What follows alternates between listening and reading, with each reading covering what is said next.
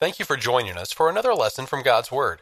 The West Huntsville Church of Christ at Providence is located at 1519 Old Monrovia Road Northwest, Huntsville, Alabama, 35806. Anytime you're in the Huntsville area, we hope you'll stop in and be part of our worship. Sunday morning worship is at 9 o'clock, with Bible class immediately following. Sunday evening worship is at 5. Midweek Bible study is held Wednesdays at 7. Anyway, I want to say a thanks to Paul. This man is, I think, the most efficient man I've ever worked with. I mean, he is on top of it, getting everything done. And Paul, I tell you, that really takes a skill. Some people just don't have it, and thank you very much. And I enjoyed getting to meet his sweet wife, Tammy. She said I met her at IBC, but I don't remember. So anyway, well, glad to be here. Appreciate the invitation to be here, and I've looked forward to being here. And then I have tonight, and I go to Parkersburg, West Virginia on Saturday. And that will make about my, 17th or 18th meeting this year. The Lord is still blessing an old person here with opportunities. And then I come down with this throat issue, James. It came on me Sunday afternoon. And so I've been to the doctor, I've had shots and all that, and they, so anyway, steroids, the whole 9 yards. But can y'all hear okay? My voice is getting better. I talked to Peggy yesterday. She said today it sounded better, unless she told me a story. No, I don't think she did. Just teasing. Okay. Wow, look at these young people over here. You know what? I remember being here now. Because y'all were sitting right there. And I mean, pay attention. What do you mean? Look at these girls right here. Y'all going to have problems with them back there. All right. Love these young people. Great. Okay, you got your Bibles? Let me see your Bibles. Get them up. Get them up high. All right. Wow. Okay, I take iPads and phones and everything else, as long as it's got the Bible on it. All right, let's get with it, okay? And study for this short period of time about things that matter to us. And the thing that we're talking about tonight is the home. That matters, doesn't it? Times are changing. Now, these young people won't know what I'm talking about, but some of you are old enough to know that the families of Ozzie and Harriet, you remember that, some of you? Let me see your hands, okay? And the families of Leave It to Beaver, those families no longer exist in America. That's why I'm starting this lesson. Those are the kinds of families that we need, really, but they no longer exist. And of all the people that ought to be interested in this, it ought to be God's people. Shouldn't we be the ones that are pushing the kind of home that God wants us to have? I think that we ought to be, the folks that are doing that. There was a need for godly homes in the beginning. In Genesis chapter 18, God saw that it was not good for man to be alone. Now, what I find very interesting about this is that he said, I'm going to make a helper comparable. The King James says help meet. And then after that, verses 19 and 20, God brings all the animals before Adam for Adam to name. And after he did that, the Bible says there was nothing found suitable for Adam. It's almost like none of these animals are going to, work. Okay. I don't know the exact implication of all of that, but at any rate, following the naming of the animals, what happened? God caused a great sleep to fall on Adam, took a rib from his side, and made woman. And Adam said, this is bone of my bone and flesh of my flesh, and she shall be called woman because she was taken out of man. And then the Bible says, therefore shall a man leave his father and his mother and cleave unto his wife, and they two shall be one flesh. That's the beginning of the home. That's the beginning of the institution we call the home. Well, as God had planned, they became fruitful and they multiplied. And so there were many people that ended up living at that time. We don't know exactly the period of time. But in Genesis chapter 6 and verse 5, it says, every intent of man's heart was only evil continually.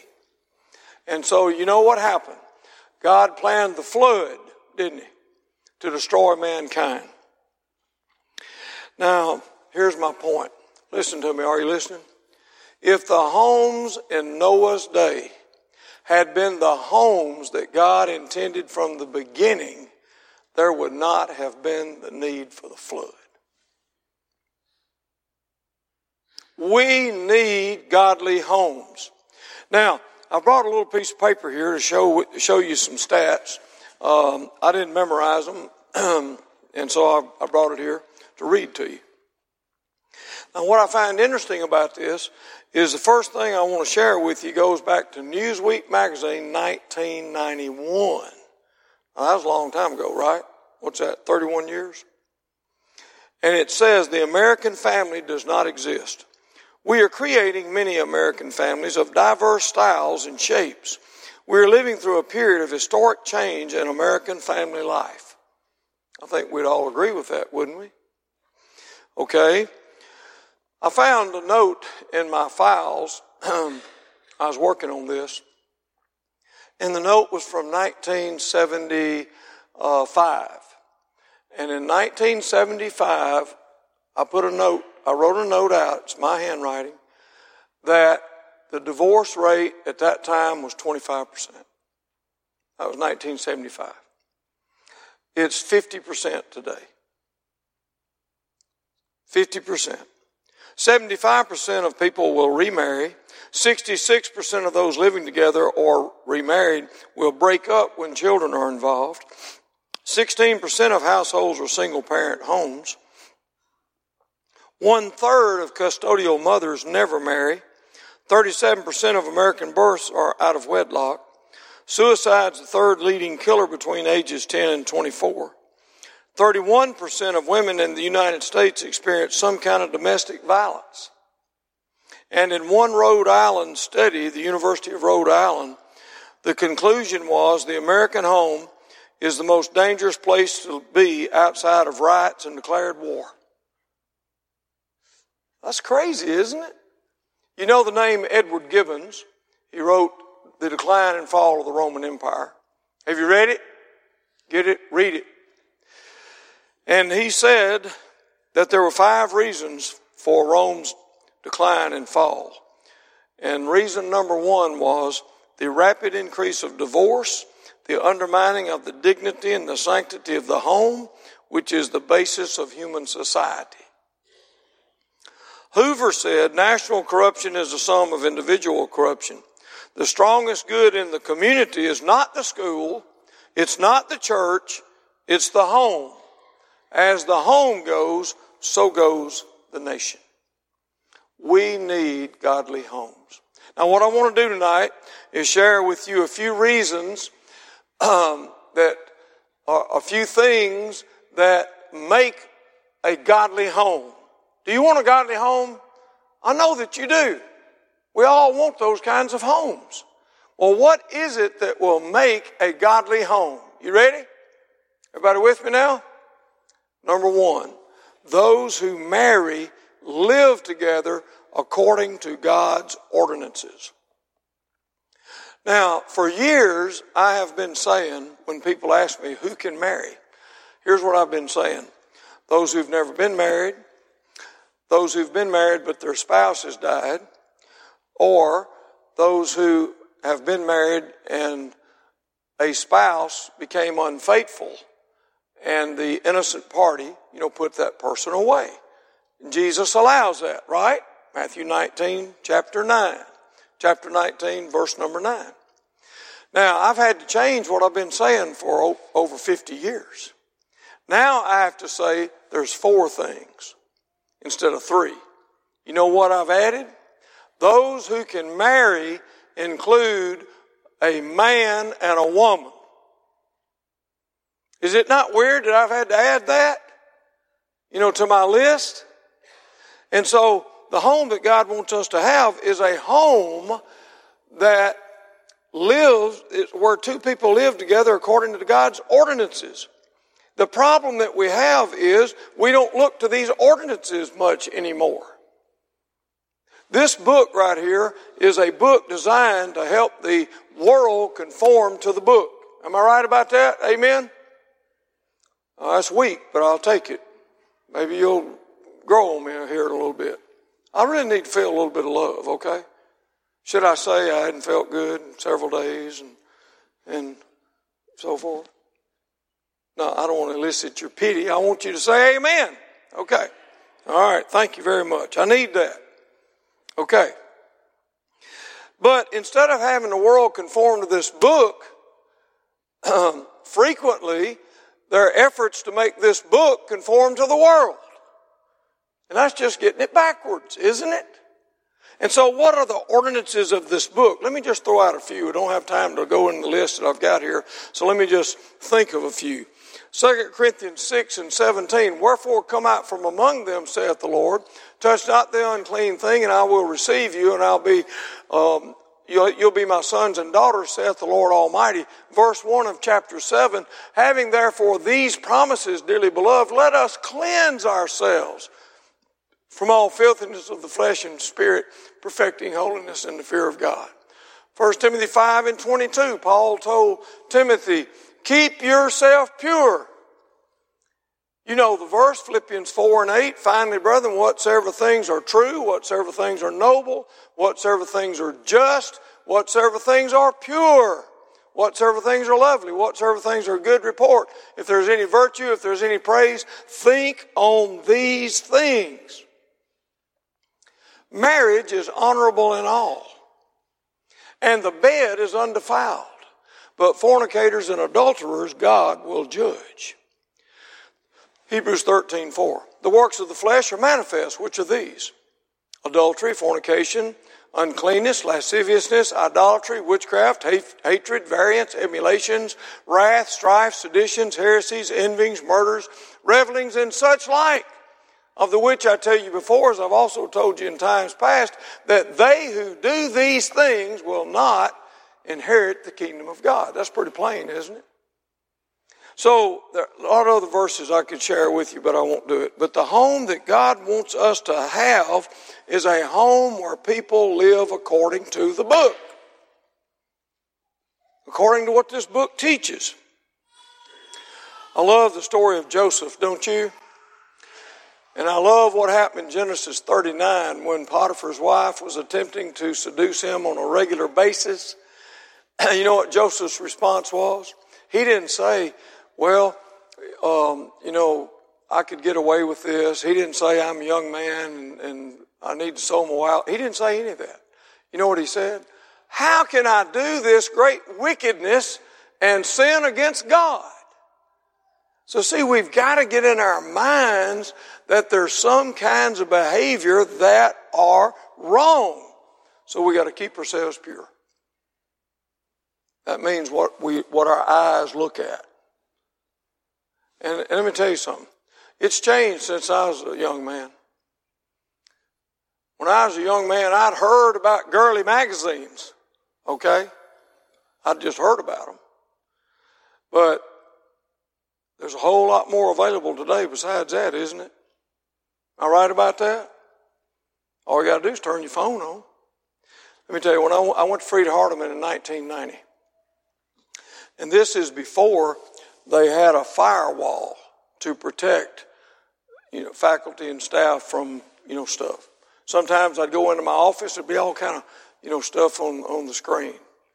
And then, sooner or later, they got a firewall to help us. But watch this. Listen to me.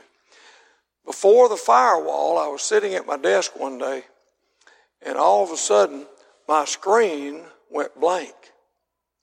And then at the top, it said, here is your message from Hazel. I'm thinking, I don't know any Hazel. Here's your message from Hazel. And so I'm sitting there thinking, well, what's this about? And so here it goes. Starts right here. Boy, she had some pretty blue eyes, I'm telling you. and coming on down here, and I started pushing escape and off and everything else, James, I could do. It got on down here, and it was getting down in here, and I could, and you know, I'm from Mississippi, and it takes me a while to catch on, okay? But I was beginning to get the message from Hazel, and I just went to the wall and pulled out all the cords. It's the only way I could stop Hazel from coming into my life. And so I'm telling you, you gotta watch, you know, what we have in our hands. I was talking to a guy just the other day up in Indiana, and I was admiring his truck. And he said, yeah, let me tell you how that truck happened. My wife and I were talking about me getting a truck. And I woke up the next morning and there was advertisement on my phone about a truck. Now, is that weird or what? It's got me to thinking that maybe there's something listening to me all the time. I mean, we got Alexa, right? Uh-oh, did I just turn on something? I mean, I got her in my shop, and I can barely say her name. I can be 30 feet away from her, and she picks up on it right there. We just got to be careful of what we got in our hands. Number 2, the home that God wants us to have is a home where those who marry love one another. Everybody has 2 needs. They have the need to love, and they have the need to be loved. I believe that everybody has that. And love is to exist in the home. Husbands, do what? Love your wives. How? As Christ loved the church and gave himself for it. The older women, what are they supposed to do? They're supposed to teach the younger women, this is in Titus 2 and 4, to do what? Love their children and to love their husbands. Now that seemed odd to me, James, when I read that years ago, that older women are to teach the younger women that. See, to me, that just would seem natural. But Brother Paul tells us that they have a responsibility to help these young women, you know how to behave themselves toward their husband and their children. And so how should it be in our lives? Let me tell you how it is. God comes first. Isn't that right? God comes first. His church and all that's involved in that. Number 2, my spouse comes next. And then my children. Ms. Light and I raised 3 girls. I told those girls more than once, we are allowing you to live in this house. But this house belongs to me and your mama. God comes first. Our spouse comes next. And then our children. A lot of people get that out of order, I think. Some people don't feel like that they're loved. I think one of the reasons some people don't feel like that they are loved is because of a lack of demonstration of love. You see, love demonstrates itself. God so loved the world that he, what? Tell me, what's the next word? That he gave his only begotten son, right? So love does something. You heard about the man at the counselor's office? He and his wife having problems. And the counselor said, well, John, you ought to buy your wife a bottle of perfume every now and then. He says, all right. So he leaves the counselor's office, stops at one of those places, whatever it is. Was it Victoria, something or another? Whatever it is, he stopped at, and he got a bottle of perfume. And he slams open the door when he goes home. And his wife's on the couch. He throws the perfume over on the couch and says, here, the counselor said I ought to buy this for you. That's really not the way to do that. That's not really demonstrating love. I think another reason some people don't feel loved is because they have a perverted idea of love. I love the story of Samson and Delilah, don't you? You remember that movie? Some of you are old enough to remember on Samson. You know who the actor was that played Samson? Victor Mature. Wasn't that his name? I believe that was his name. Nobody seems to agree or know. Okay, maybe one. Anyway, it's kind of like Charlton Heston. In heaven, if Moses does not look like Charlton Heston, I'm just going to have a fit, I guess. Okay, anyway. So here's old Samson and Delilah. And You remember how she's tempting him, to find his strength and all that. I won't go through all the details.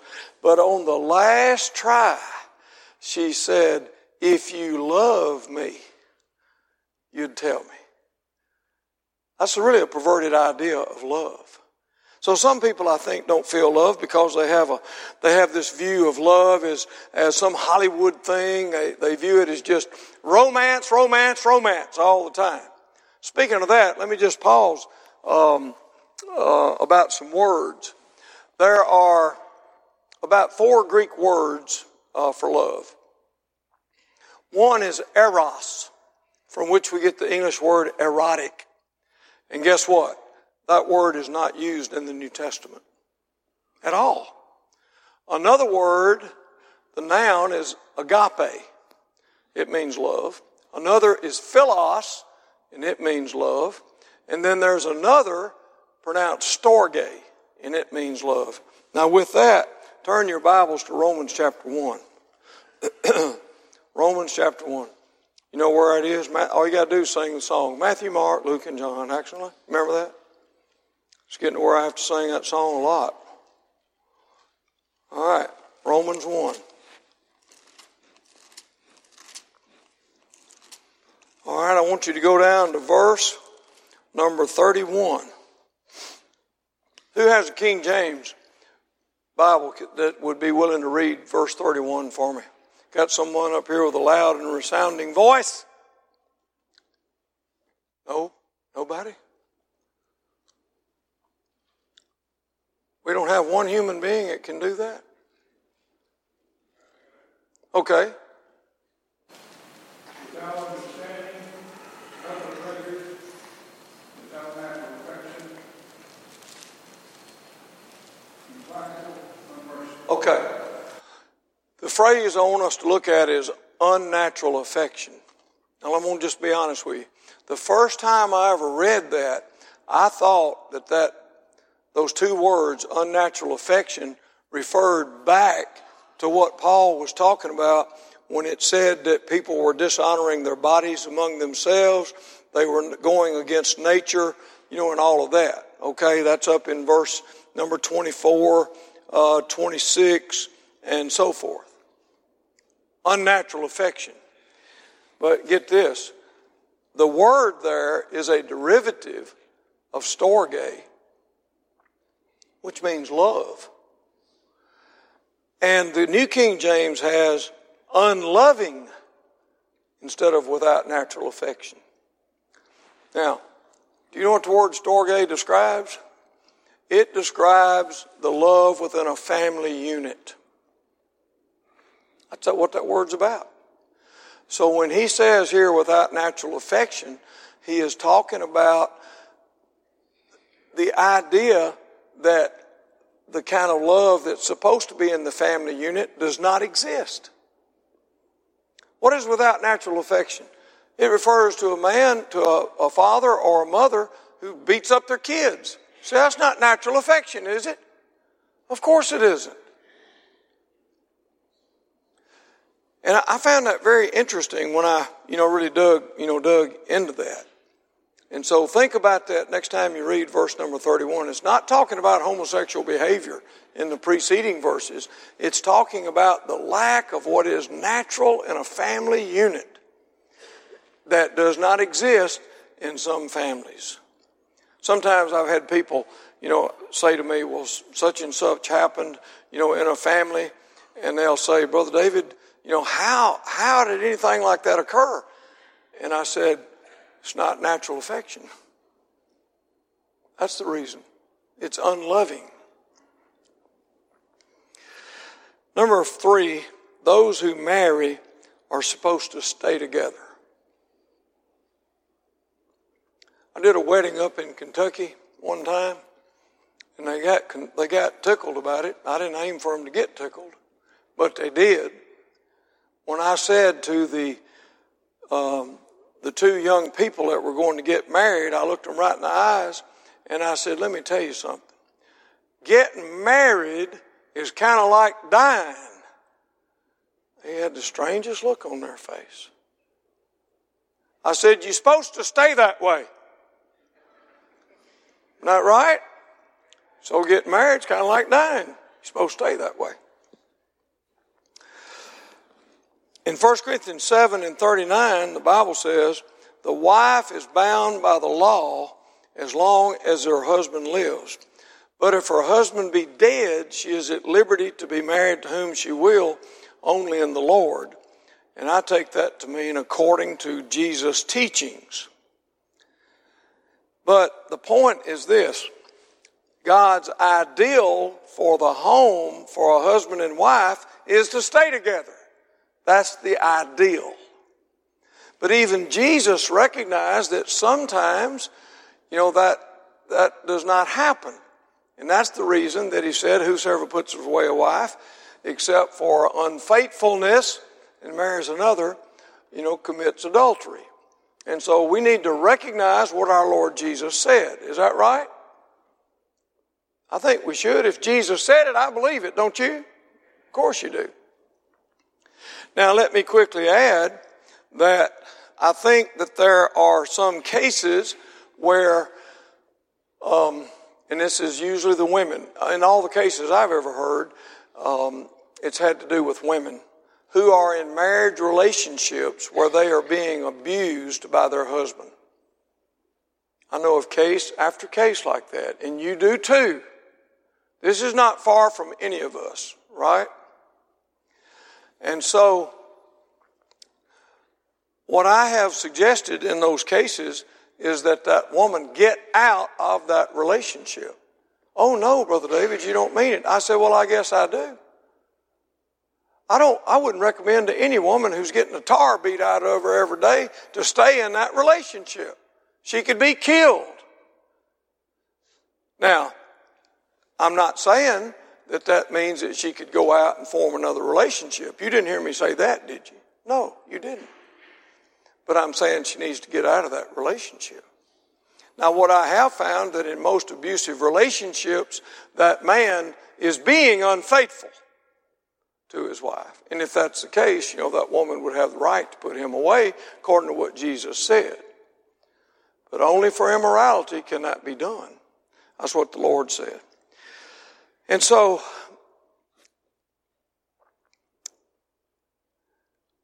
if we're going to marry, we need to plan on staying together. We need to be looking at what we're supposed to be looking at. We need to be behaving the way we need to be behaving. And by the way, I should have mentioned this a while ago, and I'm just going to back up because it's an important point. And I'm primarily here saying something to the women. Now, I don't want y'all to beat me up or anything about this, but I think it is predominantly a lady issue, okay? Ladies, men, I meant to tell you this a while ago about Hazel, and I got carried away with myself and forgot, okay? Men are visually stimulated. That's just a fact. I think y'all know that. I'm saying it, okay? So what does that mean? That means that we men need to be especially careful what we put our eyes on. Can you say amen to that? I hope you can. Some of you didn't. You do agree with me though, don't you? Okay. I'm glad to hear that. All right. So, you ladies can help us in this area by dressing modestly. Wouldn't that help? That would help, wouldn't it? But let me tell you, it's a real problem when girls, young women are wearing these, I don't know what you call them. In my day, we call them leotards with our girls. I think that's probably not the word. Let me just tell you what they look like. They look like black pantyhose. What do you call that? What's the word for those things? Leggings. Okay. Whatever you want to call them. Now listen to me. Are you listening? I am not opposed to black pantyhose, if that's what y'all want to wear. But I am opposed to black pantyhose if you wear it and then your shirt just comes down to your waist in the back. Does that make sense to you? That's not modest. And another thing, if ladies are wearing clothing that looks like, they're in a sausage casing or something, that's not appropriate. Can I picture that for you any better? That's not appropriate. And so don't do that. And so if it's too low, don't do it. If it's too high, don't do it. If it's too tight, don't do it. Y'all know what modesty is. And I'm happy to say that whatever I have seen here tonight looks very modest. And I'm grateful for that. Now, men, how do we say it? What's good for the goose is good for the gander. We need to be cautious too about, our clothing. Men, I've seen some men in some jeans that they shouldn't have been in. Too tight. Y'all know what I'm talking about? And I've seen it the other extreme too. I was walking behind a boy at Freed Hardeman one time when I was walking to chapel one day. And I said, son, I didn't know who he was. I was right behind him. I said, son, it looks like a whole family moved out of the back of your britches. I said, what are you trying to do? Are you trying to call attention to yourself? If that's the case, you got my attention. And I said, son, can't you buy you some decent pants to wear? So we should not wear anything that's going to cause undue attention. Listen, I preached for a 400-member church in Memphis, Tennessee when I was in my 20s. 400 members. I could get up in the pulpit, James. I could just scan the audience, and there was this one lady stuck out like a sore thumb every Sunday. All I had to do is just look like, next Sunday. If I started over here. Why?